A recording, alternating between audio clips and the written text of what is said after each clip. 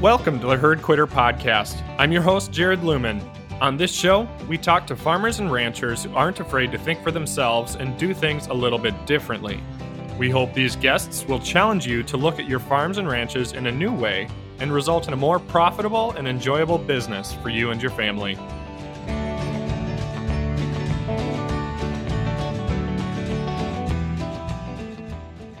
So today we are doing our first ever repeat guest, with the exception of Kit Farrow, on the Herd Quitter Podcast. And the guest that's coming back on today is Wally Olson. And in case you haven't heard the first conversation, I would recommend that you take a look back to Herd Quitter Podcast episode number 17 to hear a little bit about Wally and his history and what he's up to now.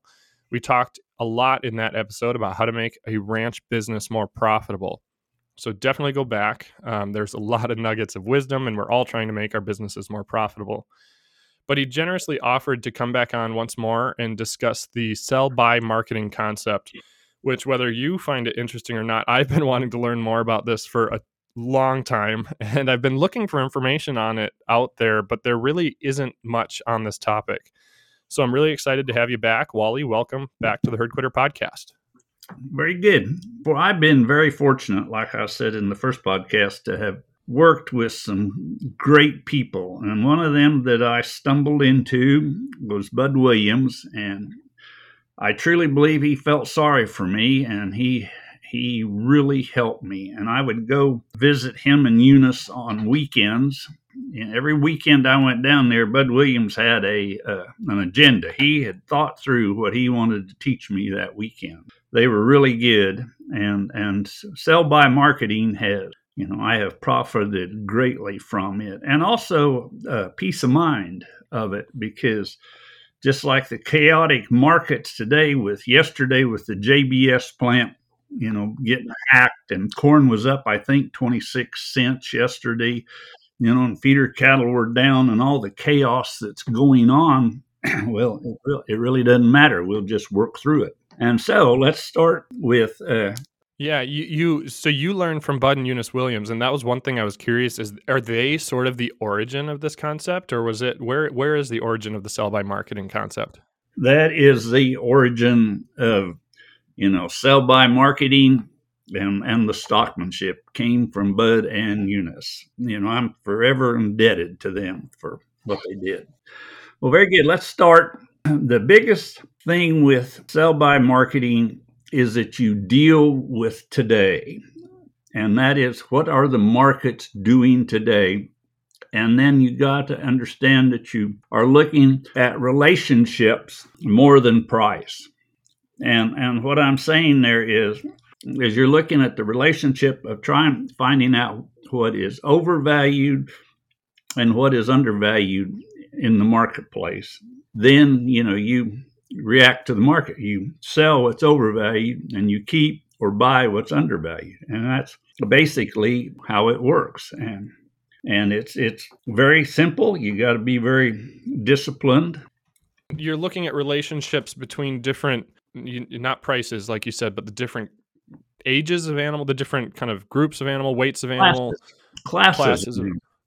Okay. And weights of animals. I mean, you compare steers to heifers, cows to heifers, and then on weight, is the market paying you for a value of gain? You're comparing 300-pound calves to 400-pound calves and 400 to 500 and stuff. And so it's just a number of relationships. It's just basically math.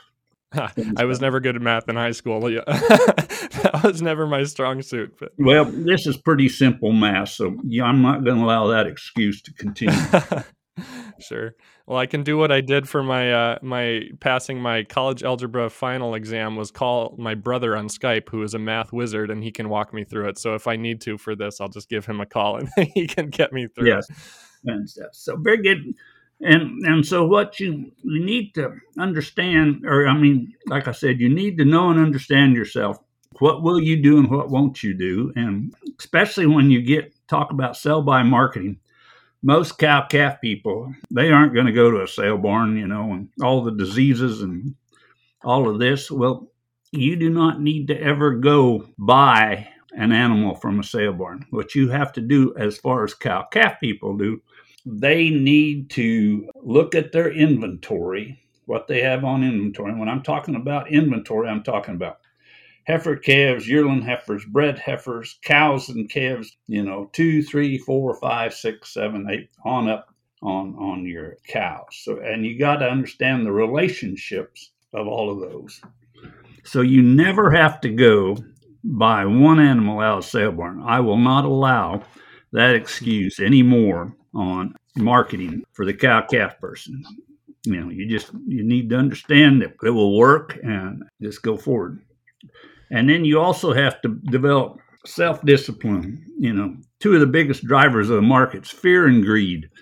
You got to understand it, and you've got to eliminate that. You just got to make good decision making to eliminate the fear and greed. And you also have to develop patience. You have to, you do the math, you know what you can spend, and then you just have to either act upon that at that time if it worked. If not, you just have to have the discipline to just sit there. And you also have to plan your profit. And that's very critical. You need to plan in your profit. And ever since I've started planning a profit, I have usually made a profit. How do you go about determining what is a fair profit? Because I've heard people like Dallas Mount, I think, and different folks say, plan a profit and what's your profit goals? And it seems like, obviously it'd be great to say, well, as much profit as possible, but that's not really a specific goal. Do you have any sort of benchmarks or numbers or what's reasonable to expect on a given amount of animals or acres or something for profit goals? Well, one thing, since I do not ranch it, I have animals, but I do not have a ranch. If you have a ranch, I would seriously suggest you work on profit per acre. I do not know for sure. I hadn't thought about that, just because I haven't had to do it. But what I do is I work on a certain percentage profit on investment, and so, if I have a $500 calf, I would like to make $50 profit. Sure. And then you also have to factor in time and stuff. Ranching for profit uses 10% opportunity costs, in their direct costs. So that's a very good place to start.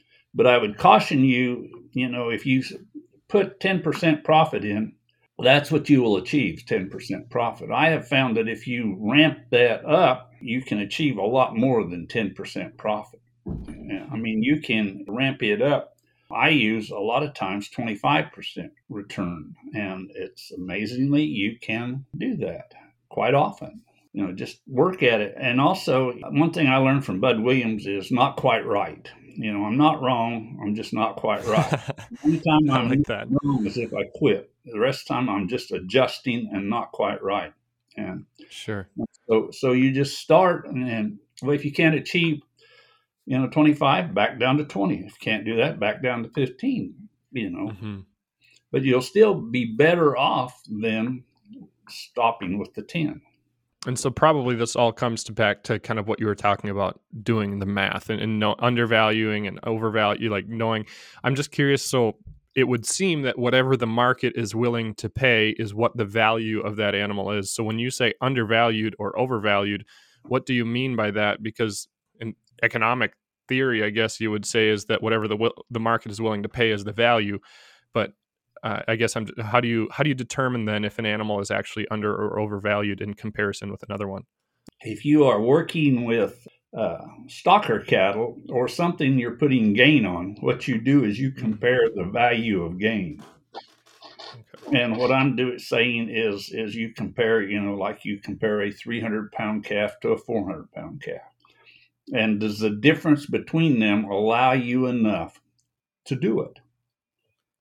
And if you watch the values of gain, in calves, it usually goes up to about 450 or 500 pounds. And then after that, it just usually, matter of fact, there's lots of time there's negative value of gains from 500 pounds on up, especially in the spring of the year. And because people are wanting 500-pound calves to go on grass. Nobody wants the 600-pound calves because they're too big for grass in their mind. but they're not big enough for the feed yards and stuff. So it's just goes on continuously. You know. It sounds like then it's you have to be adaptable. Like I know a lot of people who probably they developed systems and they know nutritional plans to bring in a certain weight and feed them a certain weight, and everything is consistent and similar, but you have to be adaptable and also I guess know your own numbers, because cost of gain, I would venture to guess that probably a lot of people don't actually even know what a cost of gain at their ranch is. Maybe they do, maybe they don't, but and they also have to know what the cost of gain difference is between those different weights, because there's probably differences there as well. That is correct, and one of the biggest things, the problem that how do I want to say this? You need to understand, and you were just talking about, a lot of people, you buy a certain weight calf and you carry it to a certain weight calf and you plan it out that way.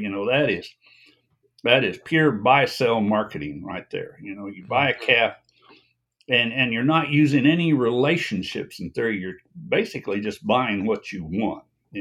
Sure. And within what I call it, within the deal, if you buy 400-pound calf and you plan on carrying it to 800 pounds, within that time frame, you probably make a lot of money. And there's other times when you own that calf, you either don't make any money or you actually lose some value. But if you don't look within the deal, you never know that. And it's the same way with cows.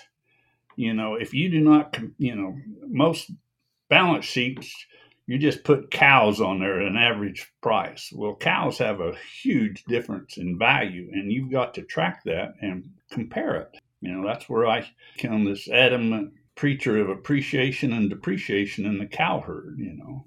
Yeah. So you talked about the kind of that business model of taking from 400 to 800 pounds is essentially just a buy sell. What then exactly, a sell buy, how does that differs? And well, if you presently own some animals, you take their weight, and figure out, and this is in the stocker business or the gain business, you figure out what their value is.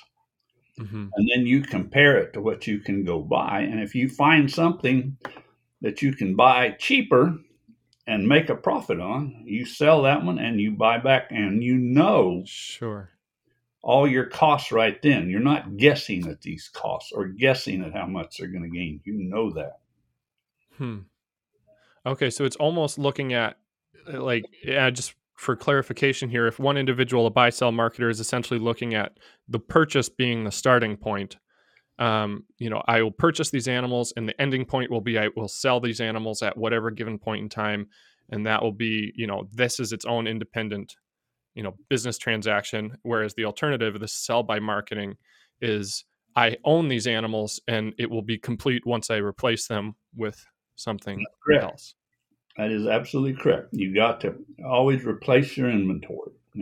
Okay, sure. It makes a lot of sense as it's kind of like working through my mind here, and it makes a lot of sense. But I'm just like some challenges that I'm wondering and stuff. Like if you buy animals that at one given point look like they're undervalued, you buy a group of 500 pounders because they seem your cost of gain will make it profit at it by bringing them to 700 pounds. But then if the market shifts within that time to where they're now 700 pounders is no longer no longer made a profit there. Is there any sort of ways to hedge or to lock in those margins, or you're not? Am I understanding that correctly? Well, no. What you're doing is you're taking kind of buy sell and sell buy and kind of blending it together and making yourself into a gray area that you really mess up in, which I have been. But the thing is you made your profit when you made the trade. When you traded whatever for the 500-pound calf, you made your profit there. Sure. And so now that you've got and if the 500-pound calf is truly the most undervalued animal, sometime it will be overvalued. I mean, it just works amazing. Now that might be at 600 pounds, or 7 or whatever. But whenever it's overvalued or something else is undervalued, you make the trade. I see. Yeah, so I was trying to compare it to undervalued. So if I thought I was buying at 500 pounds because it's undervalued, and now 700 pounds is undervalued, I was again trying to compare it to my purchase price. But in reality, you should be looking at, so now I have a 700-pound animal. What is undervalued currently? Not as how does it compare to my purchase price, but how That's does it correct. compare again at any given point in time, like you say, to other classes of animals on the market? One thing on relationships of the market is you can look back and you can look forward. Well, there is nothing you can do about looking back, and that is, I Mm, paid this much for this animal, and now I cannot sell it. And I'll give you a mm-hmm. great example of that. And when the market cattle went down, 2014, 15, and get into 16, bred heifers, had went from $2,900, and now bred heifers are only selling for like $1,600. And if you looked at that bred heifer, you had $1,500 or almost $1,600 in her. Mm-hmm. Well, boy, at that time, nobody would sell that heifer, because they're looking back and, we only made $5. But if you looked Sure. forward, in that same time, the price of a heifer calf to replace that bred heifer had just tumbled. And so there was still a Sure. really good trade there by looking forward. I see. In this model where you're completing the transaction when you replace your inventory. I'm in Minnesota, the upper Midwest, and in what I'm trying and kind of coming to the conclusion of here is that maybe it doesn't make sense to own livestock in winter, at least because I can't graze them cheaply or freely, and it's expensive to supplement with any sort of input of hay or whatever the feed is.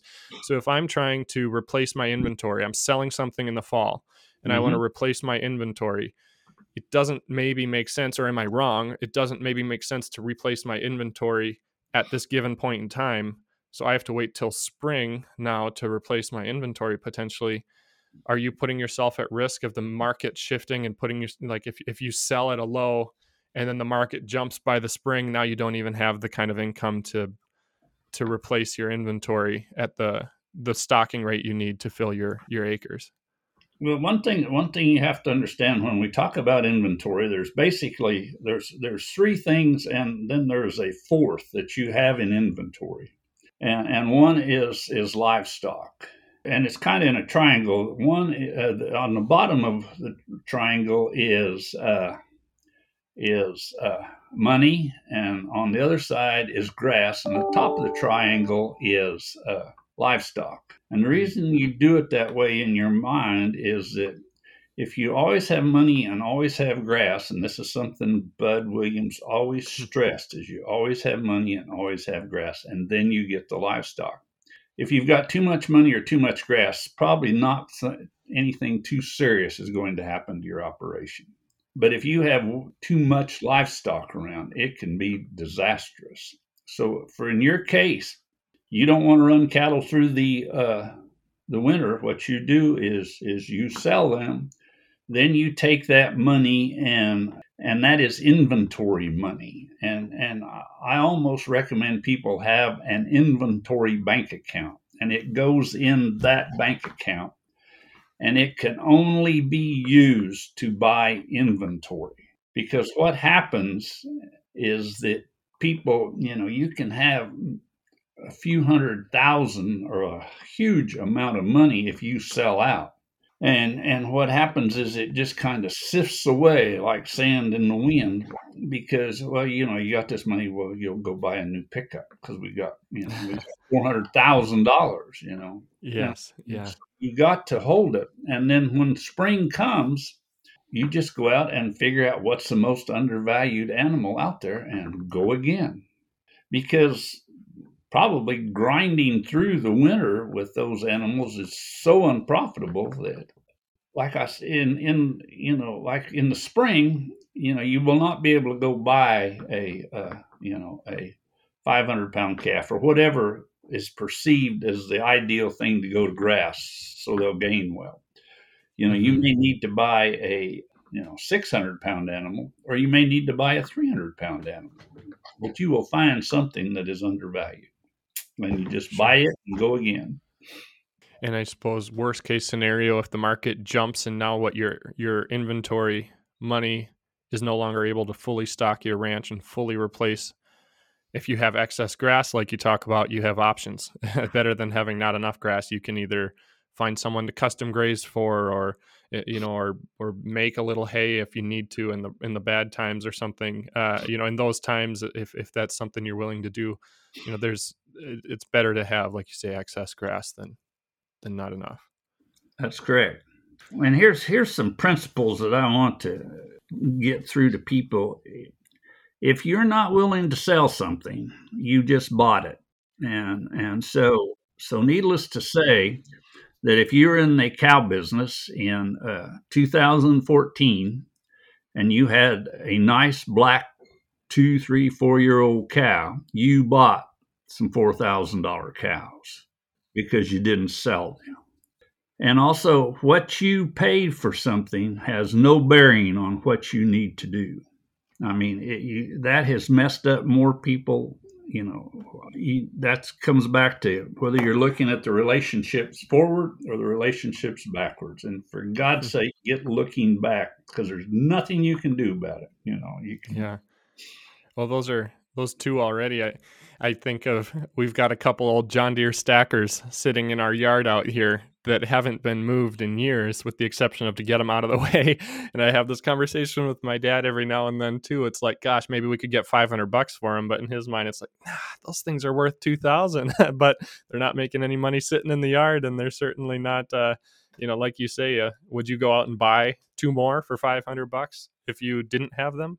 If you wouldn't, then you've currently bought these for that price. So yeah, it's interesting. And then you're, like you talk about going backwards. I was lucky enough to buy into livestock in the fall of 2014, which was the not best time to buy into it. So I've very much experienced that downturn and the had to get over the looking back and just understand that, like you say, this is what we have. This is where we're at. We can only go forward from here. That's correct. Like I said, you've got to deal with today.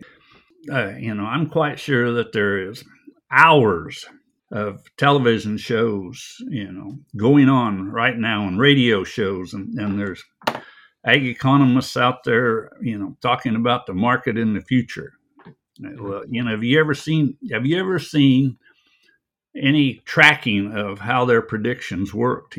Back in 2014, the reason you probably bought some of those cows is they were projecting that, by golly, we had to have high cattle prices at least till 2018 or 19, just because of how genetics and reproduction works and the cycle and everything. We had to have them that long. Well, Shazam, that, went away.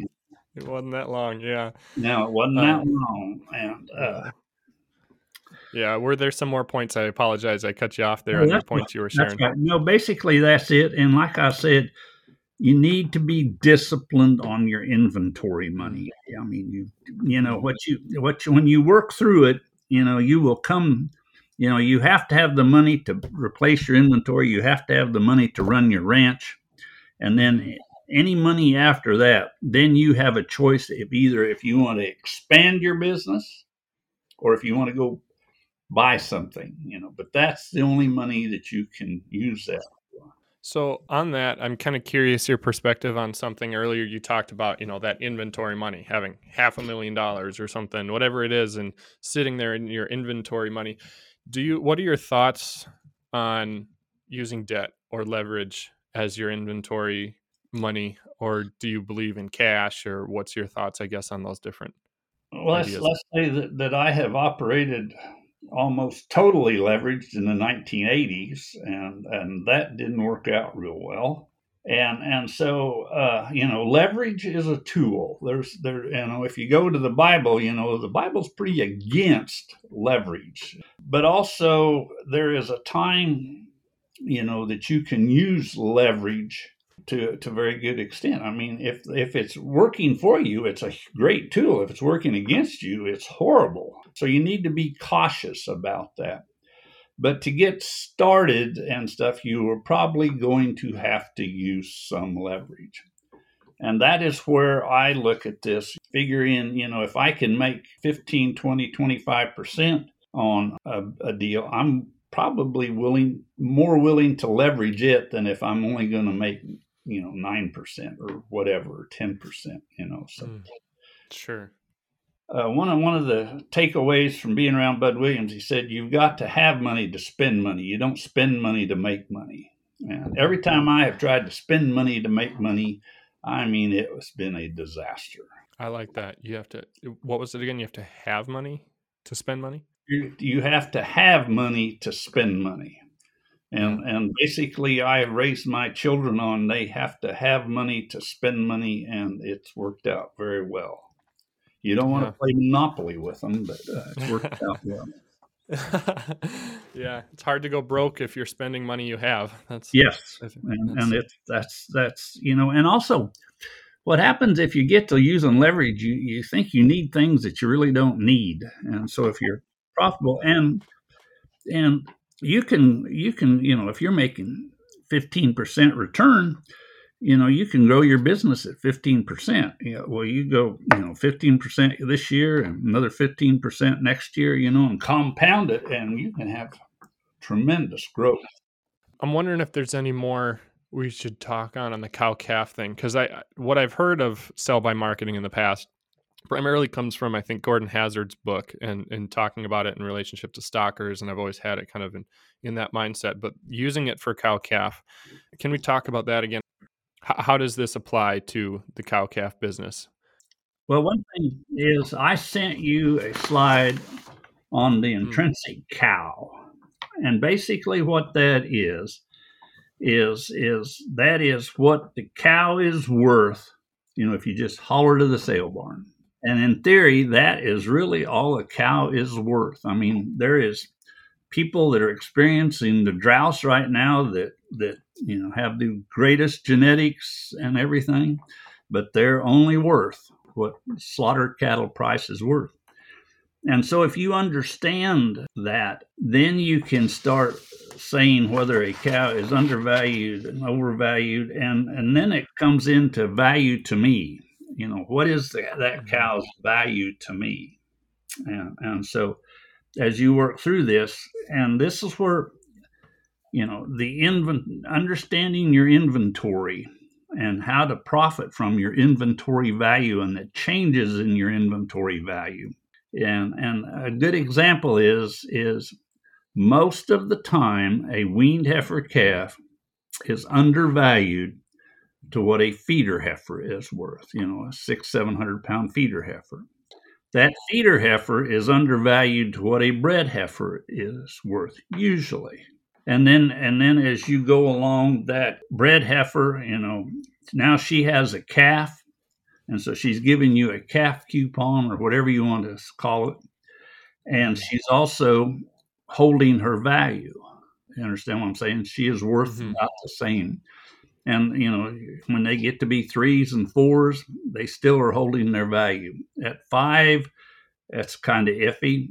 And then at 6 and 7, they start dropping off or they start depreciating.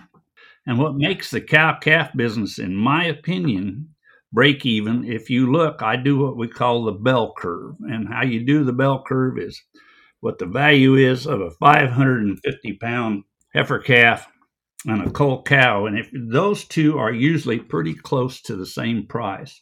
And then above that, you put in the value of a bred cow, and you will have appreciation, or you will have an increasing in value of that cow. Some people use increasing value. I use appreciation. And then she will go up to a point, and then she starts losing value or depreciating. And so what you do is you run your inventory up in value, you never capture it, and then you lose it. And it just comes and goes. And that's, to me, is, you just cannot allow that to go on, or you're going to be break even. That's just the way it is. I know I was a stalker person. There was no way you can make any money in the cow-calf business. And one of the weekends that I went down to visit Bud and Eunice, we had a lesson in how to profit from cows. And ever since then, I have probably always owned some cows and stuff. If you and just kind of thinking through this, is there any point at which longevity helps switch those numbers to making it make sense to sell at 5 years old versus sell as a cull later?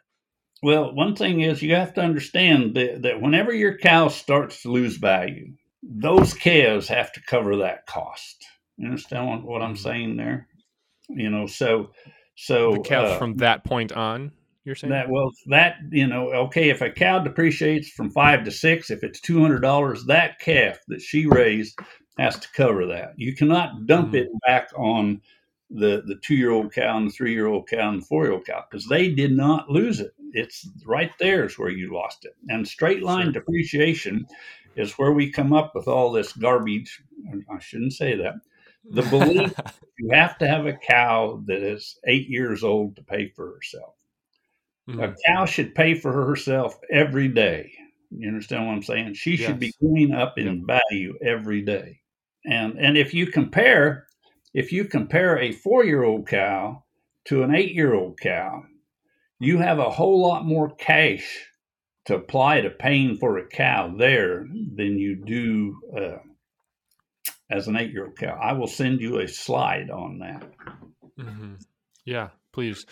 So does it make sense at some point to buy depreciated cows as well as and own a herd of depreciated cows as opposed to a herd of appreciating cows?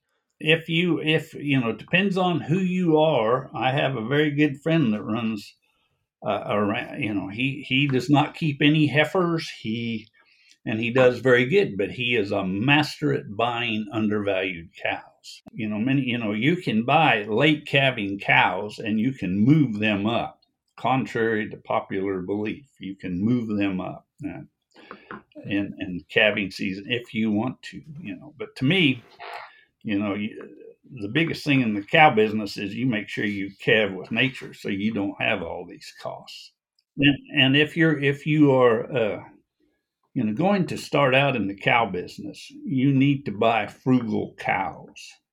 And what a frugal cow is a cow that has value. You understand? I'm not talking about a cheap cow, but I'm talking about a cow that's, not quite right. Or, how do I want to say this? She probably, if it's just say you want to run, black cows. Well, you may need to start out buying red cows because you can buy them cheap, breed them to a black bull, a really good black bull, and in a few years you will have your black cows. So, my deal is you buy reasonably priced cows and then, use really good bulls on them. Great point. Is there anything else that you want to talk about on this topic of sell by marketing that we haven't talked about yet? One of the big thing is people talk about having terminal cow, breeding the terminal bulls, and the problem with that is mostly your profit in the calf business, and the way I look at it, is made in the appreciating heifer calf to a cow. That heifer calf cannot outgain. You understand what I'm saying? On gaining weight to come close to doing what she can as far as improving her value in reproduction. Do you understand what I'm just said there? Yeah, I think so. If you're really wanting to make money in the cow business, you got to understand that the appreciating value in the reproductive arena is far outweighs the gain that those terminal cross cattle can make. Sure. So in a way, you would say that an individual is better off focusing on breeding maternal and marketing their heifers and maybe taking a slight discount on their bull calves, their steer calves, because the value made up on having good maternal females sold as bred females will outdo the alternative of breeding everything terminal and selling everything on a commercial market. That's correct. And then you have to then you go out and how are you going to how are you going to replace your cattle? You're probably going out and buying overvalued bred heifers. And one of the great things that ever came out of Jim Garish's mouth, he said, it's absolutely all right to own or to buy high priced cows, but you got to make sure you sell them while they're still high priced. So you need to be aware of that. And if you want to be a terminal, if you want to do something simple, and you can do it, is just go buy depreciated cows and breed them to terminal bulls. It's all in the numbers. I'm known as the 5-year-old cow and out guy, and I'm not. I'm want to make a profit. So Sure. you have to, I'll run old cows, I'll run young cows. No, that's a really intriguing idea, because I've even thought, like, if I was in a commercial market, that maybe it would make sense to have a maternal herd and cross to a terminal sire, but then you're not gaining those values of the female, the commercial females, or the breeding females. Also, this probably, I'm curious your thoughts here and stuff too. This probably only makes sense if you have a low cost heifer development system as well, because there's a lot of people probably who are losing money on taking heifers to a bred stage, to that class of being a bred female, if it's a high input, high development cost system. That is absolutely correct. See, the way I look at a heifer is I'm going to keep the heifers and I'm going to run them as stocker heifers. Sure. And I'm going to be profitable running them as stocker heifers. Mm-hmm. I am going to put bulls with them, depending on how many heifers I want to get bred, for a short time. And I'm going to let the bulls decide which heifers come into my herd. And then the rest of the heifers, will just be sold as feeder heifers. And if you how do I want to say this? One of the greatest things in the cow-calf business that I never understood is heifer development yards. They brought the heifers in, they fed them to the maximum, and they got 97% of the heifers bred, and they've got all these wonderful statistics. It cost you a fortune. And then if you looked at the next year on those heifers, since I'm basically kind of a cow trader, they were the greatest things for a cow trader. They'd come up open, they'd breed back easy, but it was just devastating on getting this bred for the second time.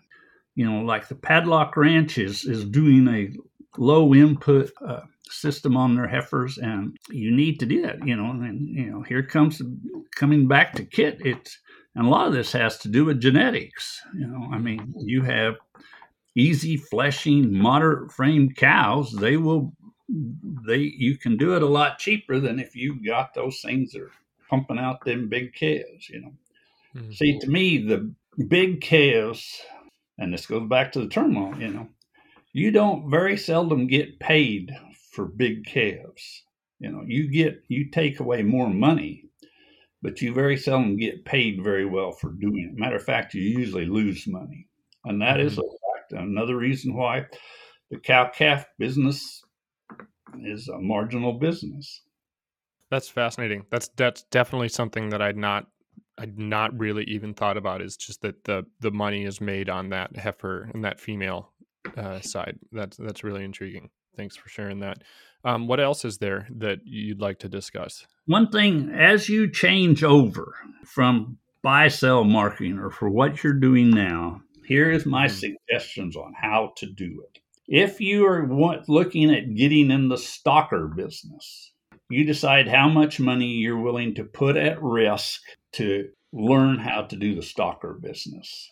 When you change or do something new, there's an educational process, and you have to usually pay tuition for education. Matter of fact, my accountant is very nice, and rather than a loss if we don't quit, it's just a line called tuition, and you've always got to be doing that. But in the stocker business, when you get ready to do it, you take the amount of money you want to do and you divide it into 10 equal parts.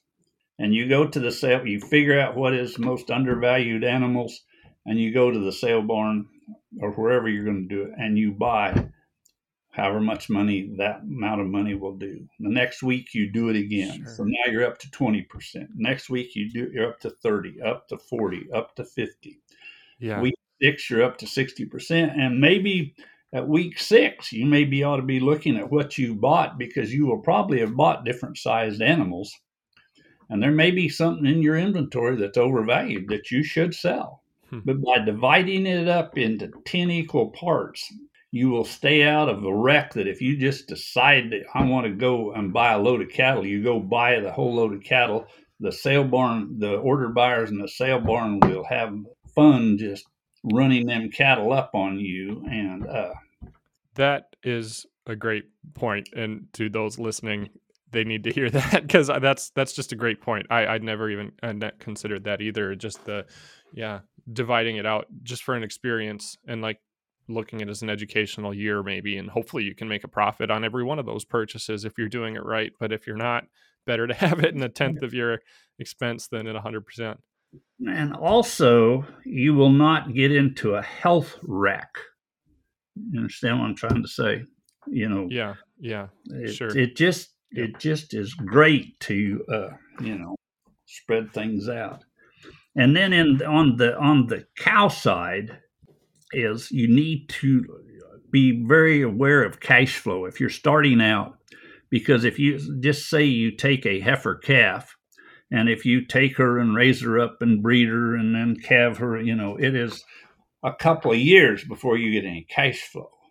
Mm-hmm. So you need to be in the cows. You need to be very aware of how I can get cash flow. One way to do it is to start in the cow business is start with some, older cows that have been depreciated out. So if you don't understand what you're doing and lose one, it is not a big loss. But also, you get some calves, and if you're profitable, you can keep some of those heifer calves back, or you get the older cows and breed them to the bulls if you're really into genetics, and then you can start building your herd slowly. One thing in life, you always got to remember that speed kills in lots of things you do. So that's a good point. Question that might be kind of a dumb question, but I'm not really sure. When you talk about when you're determining what's overvalued and undervalued, where are you looking for to even get the numbers? Are you basing that? Are you sitting in the sale barn and kind of basing it on what you're seeing in the beginning and buying towards the end of the sale? Are you buying it on last week's sale prices, or where are you getting your information to make decisions on? How you make these decisions is you look at market reports, and you find out what is undervalued, and you develop what we call a sale barn ticket, what you can pay. And then you go to the sale barn, and you will discover that what was undervalued one week, you sit down at the sale barn and you start bidding. Well, you discover that the order buyers there had a lot more money in their pocket, but they didn't have to spend it because nobody was pushing them. So you sit down, and all of a sudden what may be undervalued one week will be overvalued the next week, and you've just got to adjust. My wife used to buy for us, and like she said, whatever, she very seldom bought what she thought she was going to buy. And that's just kind of the way it is. One takeaway that I want people to understand is if you're in the cow calf business, you are into marketing, because the moment you keep a cow, you've just bought a calf for your cost of production. Do you understand what I'm saying there? What your cost of production is what you're paying for calves. And when you add in depreciation, it could be a very high-priced calf. That's a great point. And unless there's anything big you want to share, that might be a good place to wrap up, as we're starting to have some internet troubles here. But one thing, if you want to learn more about this, I teach a school. Hand in Hand Livestock Solutions teaches a school, and Doug Ferguson teaches a marketing school. Doug also does Doug's Marketing Intel, and you need to. You can Google that. It's on Farm Progress. He does a really good job of writing for that. Well, thanks so much, Wally. I really appreciate you coming on and talking about this today. I learned a lot myself, and I know our listeners will as well. So thanks for your time. The Herd Quitter podcast is brought to you by Faro Cattle Company, whose mission is to help ranchers put more fun and profit into their business. You can get more information on Faro Cattle Company at farocattle.com. And if you enjoy what you've heard on this podcast, be sure to subscribe and check us out on Facebook and Instagram at Herd Quitter Podcast or at herdquitterpodcast.com.